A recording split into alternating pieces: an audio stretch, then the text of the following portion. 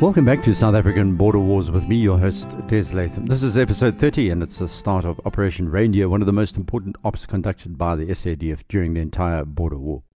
It involved two different attacks, one by air on Kasinga and the second a ground assault by a mechanized battle group targeting Chataquera and its satellite bases further southeast. Kasinga was 250 kilometers across the border, the cut line. This was going to be tricky from the start. We heard last episode about the high risk factor, and as with many airborne assaults, this one was not going to go too well for the South Africans at times. While the chaotic extraction saw T-34 tanks making it all the way to a key helicopter administration area, and the final minutes were touch and go. First, Kasinga itself. It could be compared to the size of Oshakati at that time. There were many civilians amongst the troops, and this was going to cause the SADF quite a bit of trouble as they bombed, then assaulted this medium-sized Angolan urban area. A large number of women were being trained as soldiers here, and many were training as a family. In other words, their husbands or partners and their children were also living alongside. It's a bit like the SADF base at Voortrekkerhoogte in Pretoria. While it's a training area for different army commands, there are also schools. By the way, Voortrekkerhoogte was targeted by the ANC's MK and the PAC's APLA over the years. Civilians living openly inside a military zone are often collateral damage. That's where the similarity ends, because after the operation, SWAPO claimed it was not a military base, but Kasinga was a refugee camp. More later about this debate. So, the paratroopers who gathered just before the attack in May 1978 were a mixed crowd. Most were in the middle to late 20s, older than the national servicemen who were to dominate later intakes. There were farmers, businessmen, company executives, trade unionists, and artisans. One was a journalist who worked for an anti-apartheid newspaper, and another was a well-known radio and TV producer as well as being an actor. One was a troopie by the name of Fitzgerald, who was called Major because he was close to 40 years of age. All three parachute battalions were fiercely competitive and wore the famed burgundy beret of the Parabats, as they were known, or just the Bats. Colonel Jan Breitenbach, who commanded the attack, decided to split that force in two. Those landing on Kasinga would number only 377 and comprised of 2 support platoons, 4 rifle companies, and 2 independent rifle platoons. That was below normal strength. Isn't it crazy to imagine that the SADF were about to assault a major target with fewer airborne troops than was thought necessary? There were 5 main companies. Alpha Company would be commanded by Captain Gerrit Swart and had 3 under-strength rifle platoons as its own support group, including 2 60mm mortars without base plates. They were just too heavy to lug around. Bravo Company was led by Captain Hugo McQueen and had 2 rifle platoons and 2 60mm mortars, also sans base plates. Charlie Company was led by Commandant Monty Forbes and had only 2 rifle platoons but no support weapons. Delta Company was headed up by Captain Tommy Smith and comprised of 2 rifle platoons and once again no mortars. The independent platoons that would land were commanded by Lieutenant Piet Botha of 3 Parachute Battalion, and the other was the attack force's only full-time group, a rifle element from 1 Parachute Battalion led by Lieutenant Johan Witt. The heavy weapons, such as they were, included a mortar platoon with 60mm tubes from 1 Para Battalion and an anti-tank platoon commanded by Lieutenant Pierre Peters. They had RPGs and were joined by a specialist group from intelligence, along with 2 engineer officers who'd carry out demolitions, and finally there were 2 medical teams, each led by a doctor. The latter were going to be very busy indeed.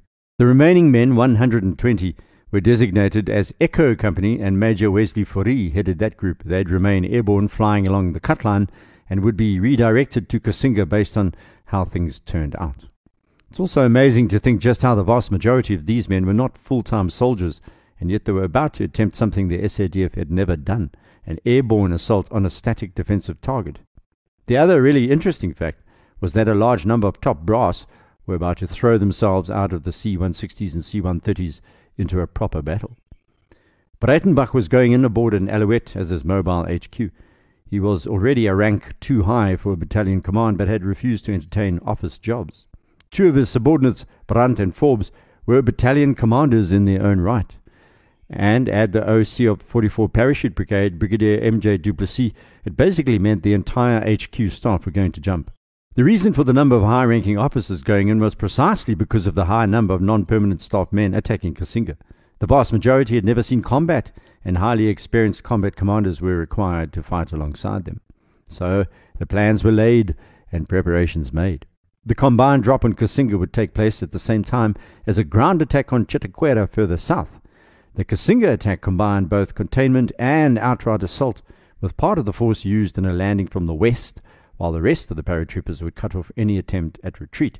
This stop-off force would also be ready to prevent any Angolan or SWAPO soldiers arriving from outside Kasinga, particularly from the Fapla garrison at Techimoteti, which was going to cause so much trouble, as you're going to hear.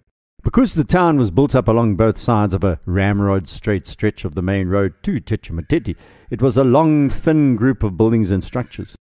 There were 6 roads adjoining and a separate, slightly elongated ring road to the east of Kasinga, which left the main highway in the south and rejoined it to the north. If you look at the map of Kasinga, a southern crossroads headed northeast to southwest and ended at the river, which lay around a kilometre to the west or to the left as you look up. As I mentioned last episode, this was a tributary of the larger Kubanga River. As you drive north through the town, about 200 meters later, there's a small road that intersects to the east, to the right, and heads off to join the ring road close to the town's walled cemetery. Another 200 meters or so north of the main road in town, there's a junction, but only westerly, and that little road ended at the river as well. A short distance further north, there's a Y junction, and the northwesterly road would take you to where a tented camp lay, which was a few hundred meters away. This was a large camp of 2-man tents that intelligence believed housed around 500 SWAPO vets, resting after returning from infiltrations into Southwest Africa. But they were wrong. It was a training camp for raw recruits, which was going to be a lot easier to overrun, particularly since Botha's platoon was going to land virtually on top of them. Continuing on that straight road through town, a deep ditch appears a few yards on the east side or the right from the Y junction. Then further on, another road joined from the right, and finally the main thoroughfare joins up with the ring road, which headed north to the town of Kapilongo, around 60 kilometers north. I'm going to remind you about the layout constantly, because in this attack distances were going to be really important the longer the combat continued. SADF planners believed 2 hours would be enough to clear the town of SWAPO combatants before the paratroopers were withdrawn to the helicopter admin area, or HAA, around 22 kilometers east. Having read various documents, I'm still not entirely sure who came up with the figure of 2 hours, probably General Viljoen and Breitenbach. However, that was hopelessly inaccurate. So you know how the road system worked at Kasinga. It's time to focus on the targets. At that time, as you approached Kasinga from the south, there were buildings on both sides of the road which were occupied by SWAPO sappers or engineers. Further up this ramrod straight main road, the former mine buildings and a transport park for buses. Northeast of these were buildings thought to be SWAPO headquarters, but that was also incorrect intelligence. The paratroopers only found that out during the battle. Further east, there was an orange orchard which was going to play a role in this battle, and near the orchard, a group of barrack huts were located. These were also living quarters for mainly women. At 0800 hours on May 4th, the plan was the Canberras and 4 of the Buccaneers would bomb Kasinga without warning. It was this act that doomed the civilians inside the town. From the SADF's point of view, had they issued a warning, the paratroopers would have been annihilated, because the element of surprise was core to overrunning Kasinga. The strategic zones for their bomb drop included the transport park and SWAPO's headquarters, the latter of which was actually on the other side of town. The tent camp to the northwest was going to be bombed, and then Mirages would strafe. 2 other Mirages were on standby back at Ondangwa, ready to scramble and assist should the dreaded MiG-21s appear. A scant 4 minutes after the bombing, the paratroopers would be dropped over their designated points. Botha and Wits platoons would land on Kasinga's northern edge to the left and right of the Techimoteti ring road. The assault force of Alpha and Bravo companies, along with the mortar platoon, would land west of Kasinga on a narrow strip of land between the town and the river. This was taking a chance and did lead to a major hitch during the drop. Charlie Company under Commandant Forbes would land and take up position east of the town, around a kilometre away. Delta Company and the anti-tank platoon would land on the southern outskirts and prepare to face both SWAPO soldiers fleeing and the possible arrival of Cubans and the Fapla forces from Techimoteti, 16 kilometers away to the south. Meanwhile, a Cessna spotter plane would be buzzing about overhead while the paratroopers deployed, staying well out of the way as they descended, of course.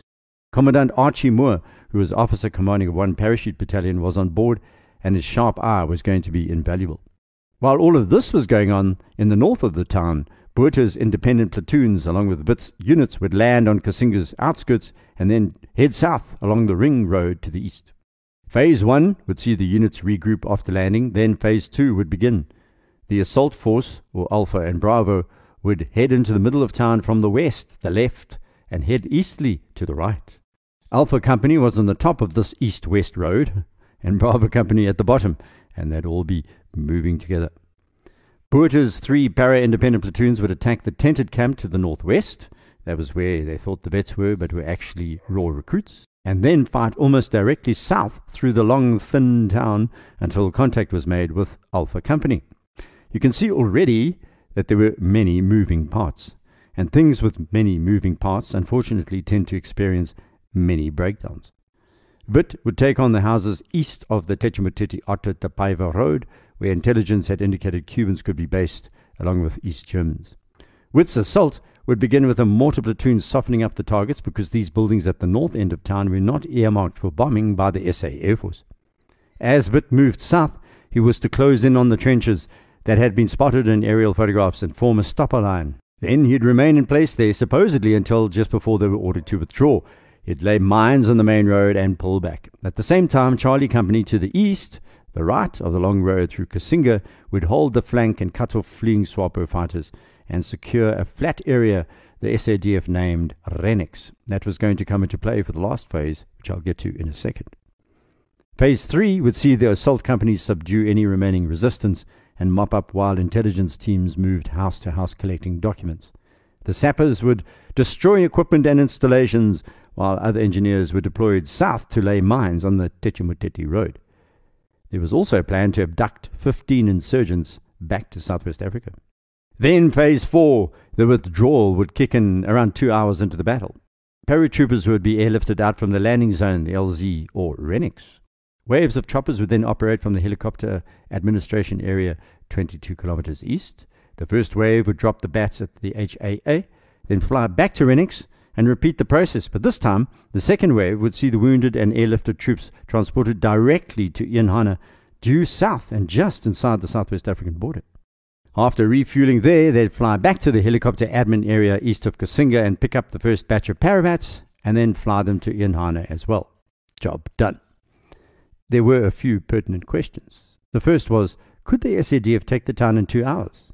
If they left it much longer, then the Cubans and Fapla would rock up from Techimoteti and make life very difficult for the South Africans.